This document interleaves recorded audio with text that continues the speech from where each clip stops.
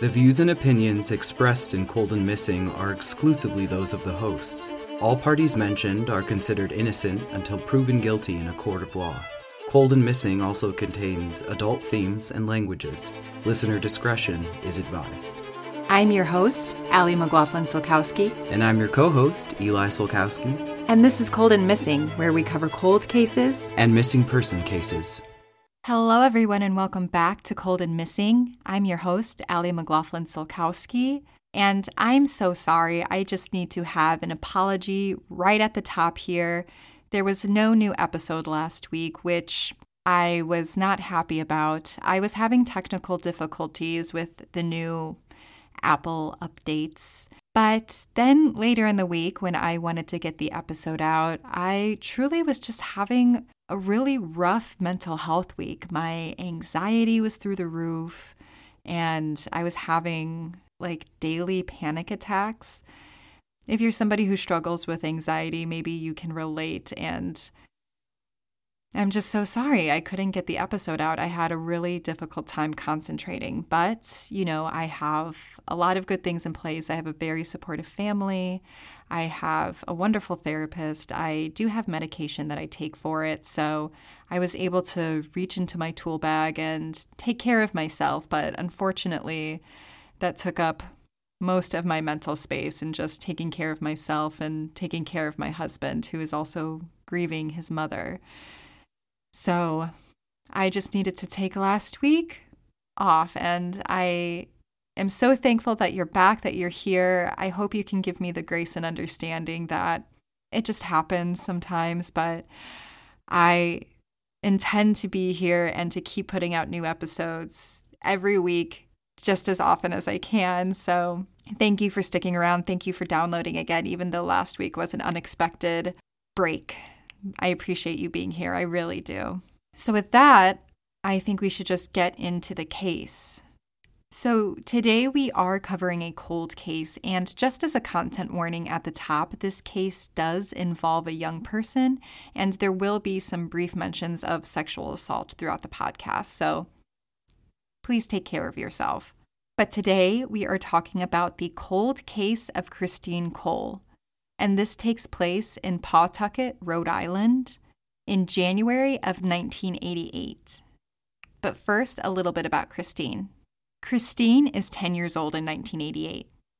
She was a third grader at Baldwin Elementary School. She lived with her mother's boyfriend, and 3 half-siblings. Her 3 younger siblings were all under the age of 4, so Christine was the oldest by a lot, and also left to her own devices most days.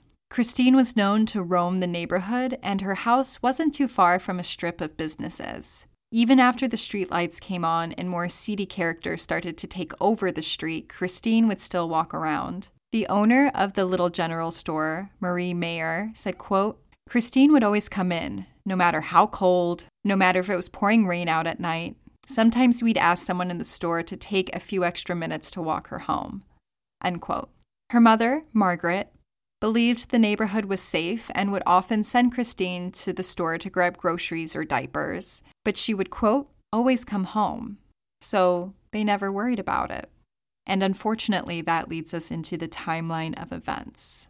So on Wednesday, January 6th, 1988, at around 5 p.m., Margaret, Christine's mother, sends Christine out of the house with $10 in food stamps to go get clams from Red Seafood, which was near their house.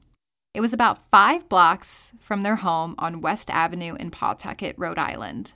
Christine gets to Red Seafood and gets the clams, but instead of heading home, she goes to a friend's house on Wilmarth Court. Her friend's house is only about a block from her home, so it is on her way home. She stays there until about 6:30 that evening. According to Captain Carl Benson with the Pawtucket Police, quote, "She told her friend's mother that she was walking home, but once Christine got out of the house, she walked in the opposite direction away from her home, according to her friend's mother." End quote. Christine ends up back into the business district near her home. So Christine ends up heading to the market and gets there around 7 o'clock in the evening. Once there, Christine buys 10 gumballs and a quart of milk. Nellie Sariva was working the register that evening and saw Christine come in. It was a cold night, and she noticed that Christine didn't have any gloves on. Nellie looked in the lost and found, but there was only one mitten in there. She said, quote, "It's so sad. I wanted to help the little girl because I see the hand so cold. The mitten was all I had, so I put it on her." End quote. Nellie gives Christine the blue mitten to wear on her walk home. At this point, Christine is about 10 blocks from her home. This was the last positive sighting of Christine. Captain Carl Benson says, quote, "That was the last positive sighting of her. Although a manager of a Star Market on Barton Street reported 2 girls coming into a store and having to be escorted out at 10 because they were acting up." End quote. The manager of Star Market tentatively ID'd one of the girls as Christine, but he couldn't be positive that it was her. So truly the last sighting comes from that market where she gets the mitten. Back at Christine's home, when she hadn't returned with the clams that she was tasked with getting, Margaret calls the police to report Christine missing at 8:44 p.m. that evening. It's unclear what, if any, action is taken that first evening in the search for Christine. But by the next day, Thursday, January 7th, police begin to look for Christine, and they go door to door around the neighborhood and store to store along the businesses that she visited. During their search, police do find the mitten that Christine was given by Nellie just outside of the store in front of the garage. On Saturday, January 9th, 1988, so Christine has been missing for 3 days at this point, the community had come together and donated $12,000 for information leading to Christine's safe return. Police continue to go door to door to canvass the area. Captain Carl Benson says, quote, "A major concern is how she'll do in this weather. Wednesday night, it was a very cold night here, and today we're getting snow. Wherever she is, we hope she was able to get inside somewhere." End quote. So if it's not obvious from that quote, police are not overly concerned at this point. They believe that Christine is a runaway. She had run away in the past, but it had been nearly 3 years since the last time she had done that, and she was always found very quickly near her home. Police had hopes that since the news was covering Christine's disappearance, that some tips and leads would develop, but nobody had really called in, and they still didn't have a clue as to what happened to Christine. On Sunday, January 10th, Christine has been missing for 4 days. Lieutenant Norman Maru of the Pawtucket Police says, quote, "Nothing turned up overnight, and we went out trying to get interviews with people near where she was last seen alive to see if and when they might have seen her." End quote. Police are focusing heavily on the area where Christine was last positively ID'd, where she got that blue mitten. Police spent the weekend looking for Christine through cellars, vacant buildings, and empty railroad cars, truly thinking that she had run away and was just hiding out. With no sign of Christine over that weekend, by Monday, January 11th, so just 5 days she's been missing, police do believe that Christine is dead at this point. Again, Lieutenant Norman Maru says, quote, "We believe she crawled into an abandoned car, shed, garage, or dumpster Wednesday night, fell asleep, and died before morning. We don't suspect foul play. We don't think she could have survived the night." End quote. So during that time of year in 1988, it's very cold in Rhode Island, and the temperatures dipped below 0 degrees Fahrenheit the night that Christine disappeared. Christine's family, however, are not buying this runaway, she's died from exposure. They believe that she has been abducted and that she could still be alive. Margaret pleads with the kidnappers through the local media, saying, quote, "Whoever has my daughter, please just let her go. I just hope she's not being hurt." End quote. Even though the police do believe that Christine has died from exposure at this point, they continue to search for the missing 10-year-old. By January 14th, so Christine has been missing for over a week, and police have come out publicly and say that, they believe that she ran away and died from exposure. However, the FBI is now involved in Christine's case. Why exactly they got involved is not clear in the reports that I found, but both the police and the FBI asked the girl who was in the supermarket at 10 p.m. to please come forward. So if you remember, this was kind of the tentative ID of Christine, and she was with another girl. So police, FBI are asking this girl to come forward, and they hope that she might be able to shed some light on what happened to Christine. About a week passes, and on January 21st, the weather had warmed up a little bit, enough to make the snow melt. It was still very cold in January in Rhode Island, but with the melting snow, police were able to coordinate a large volunteer search. But still, from the search, there's no sign of Christine, and police basically say that at this point, it's a wait-and-see game, just 3 weeks after she disappeared. On Sunday, February 28th, 1988, so it's been 53 days since Christine disappeared. At around 8 a.m., a man was walking on the Cumnicut Beach when he found the fully clothed body of a young girl. According to the man, the body was on the riverbanks. She was found near a little cove near a boat ramp.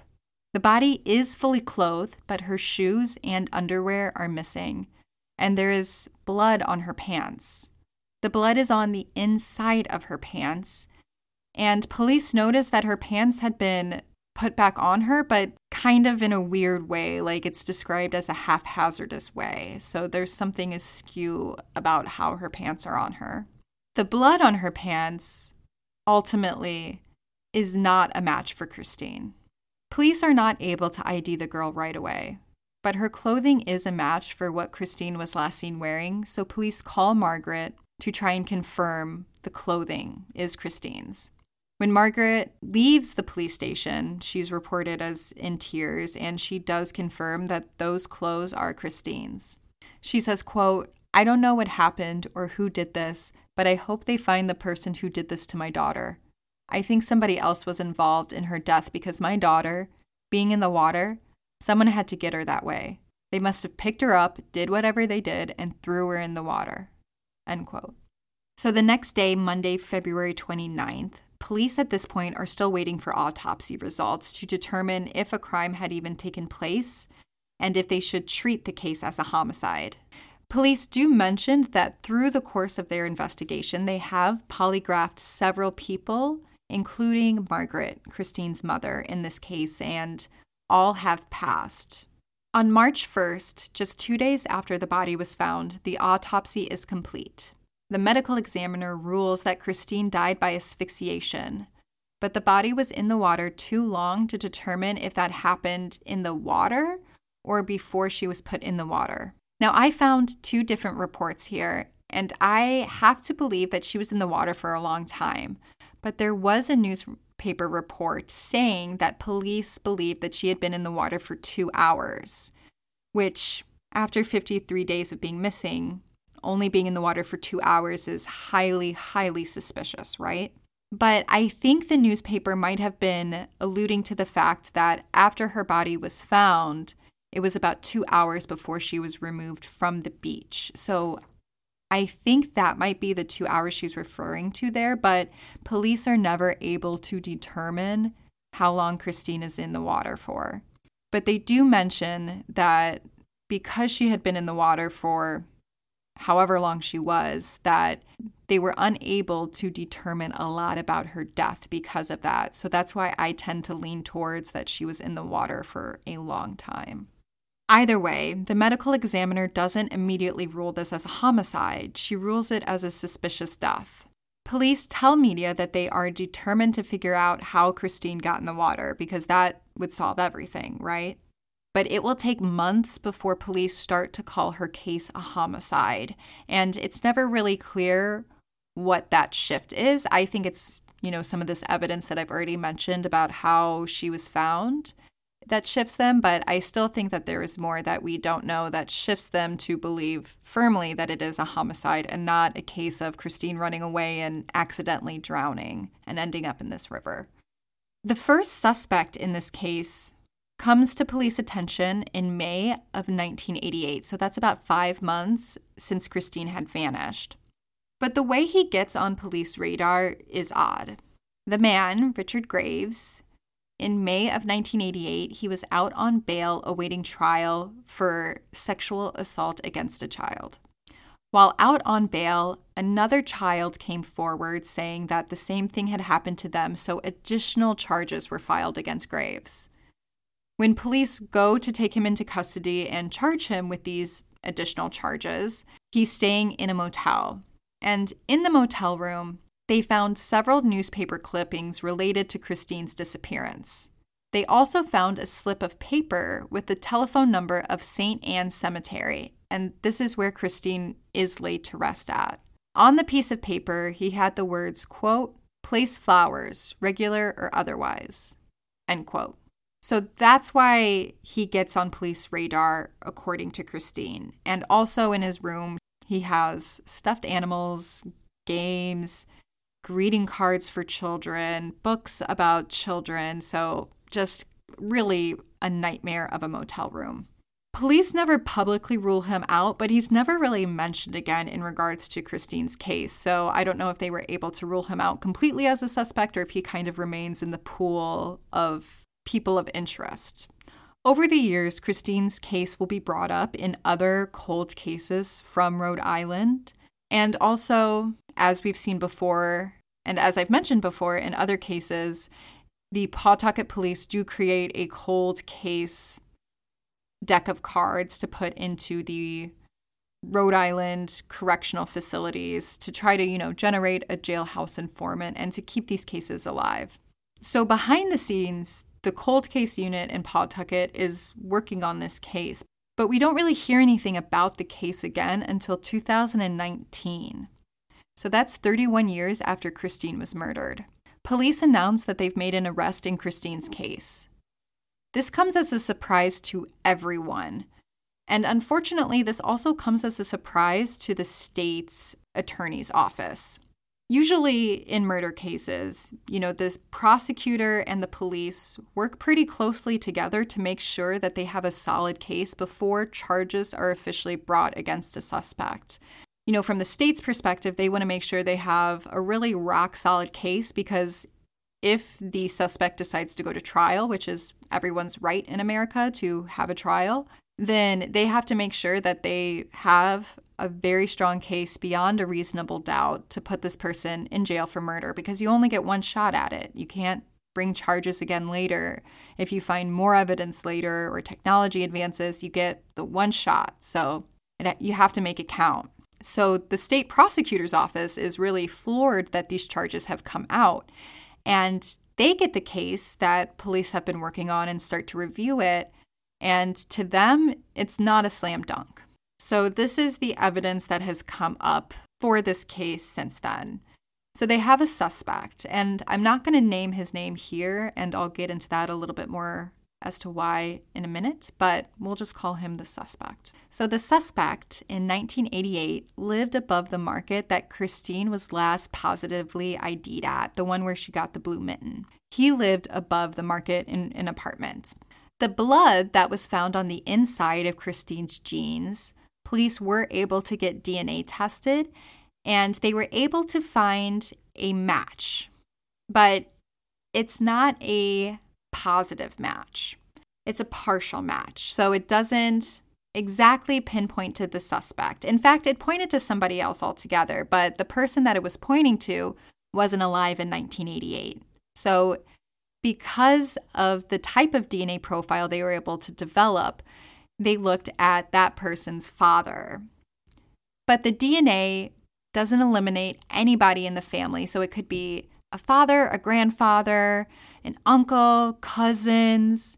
Basically, any guy in the family is a suspect in this because of the partial DNA match. It's not enough to rule anybody is exclusively the DNA, but because this man lived above the market and this kind of partial DNA match, the police arrested him for Christine Cole's murder.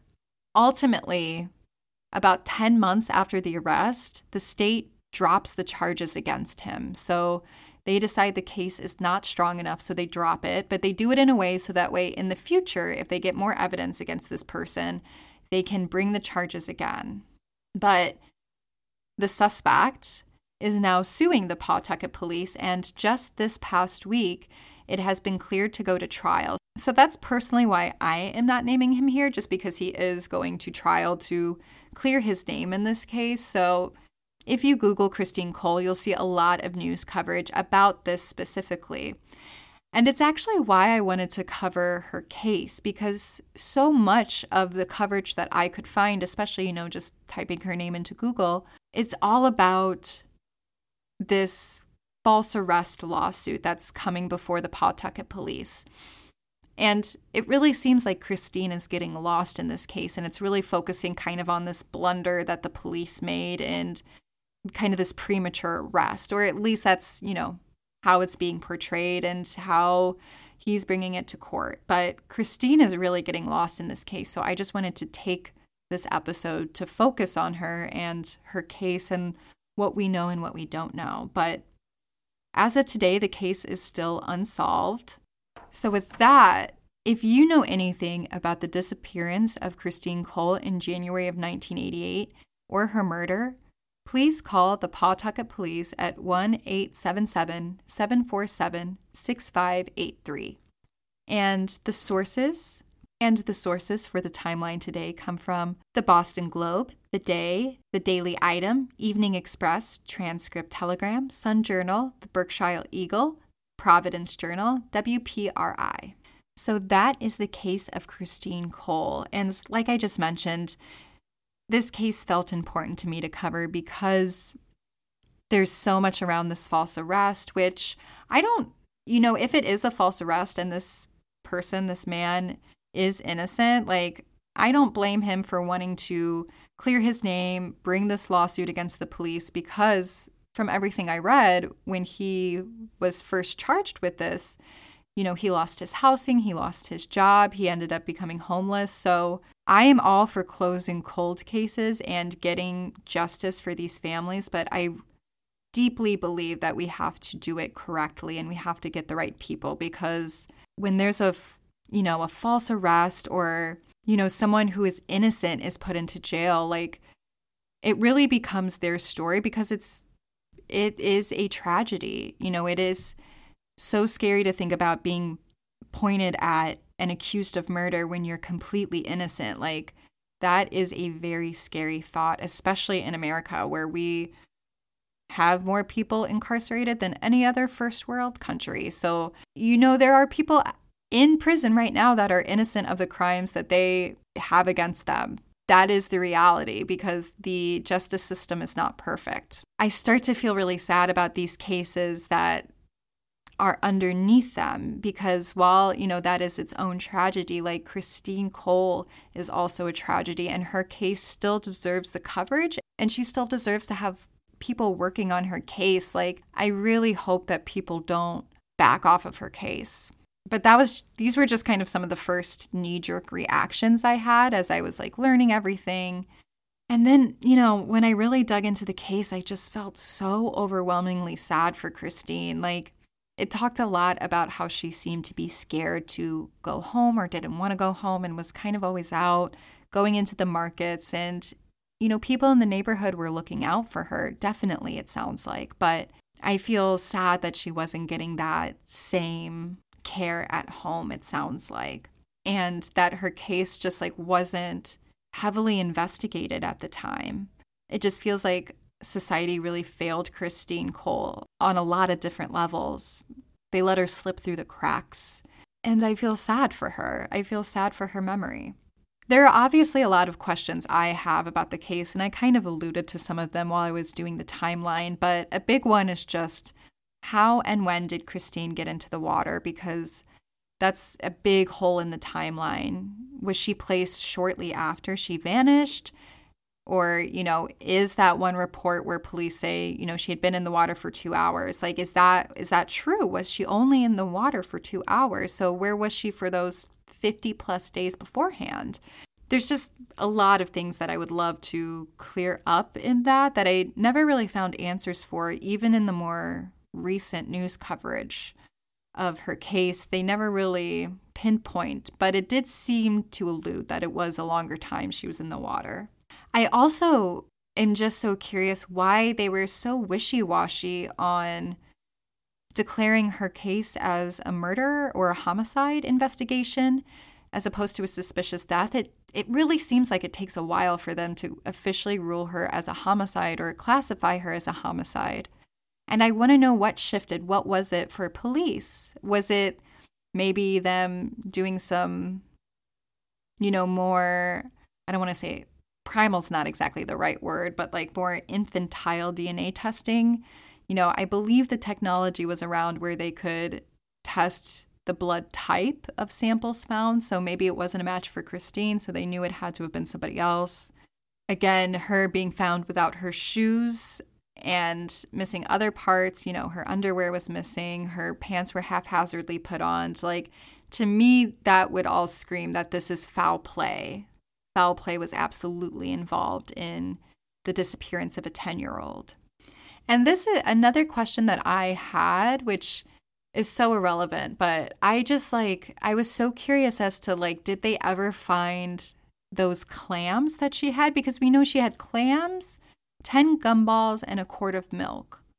So was any trace of those items found? I just think those are things that I feel would scatter kind of easily if they were dropped, the milk could open and spill, gumballs roll and scatter, clams, I guess maybe those don't roll and scatter, but you would notice clams on the sidewalk. So I wonder, what happened to all those groceries? Was there any answer to that? All that was found of her was that mitten that she was given just a few minutes beforehand. It was found outside the store near their garage. That's all we know as far as evidence found in this case. But I really hope that there is still an interest in the police and in the state in closing this case. With this lawsuit coming, I imagine the police are kind of embarrassed, or, they might not be as ready to bring forth charges in the future on this case specifically. It's just kind of a black eye on the cold case department.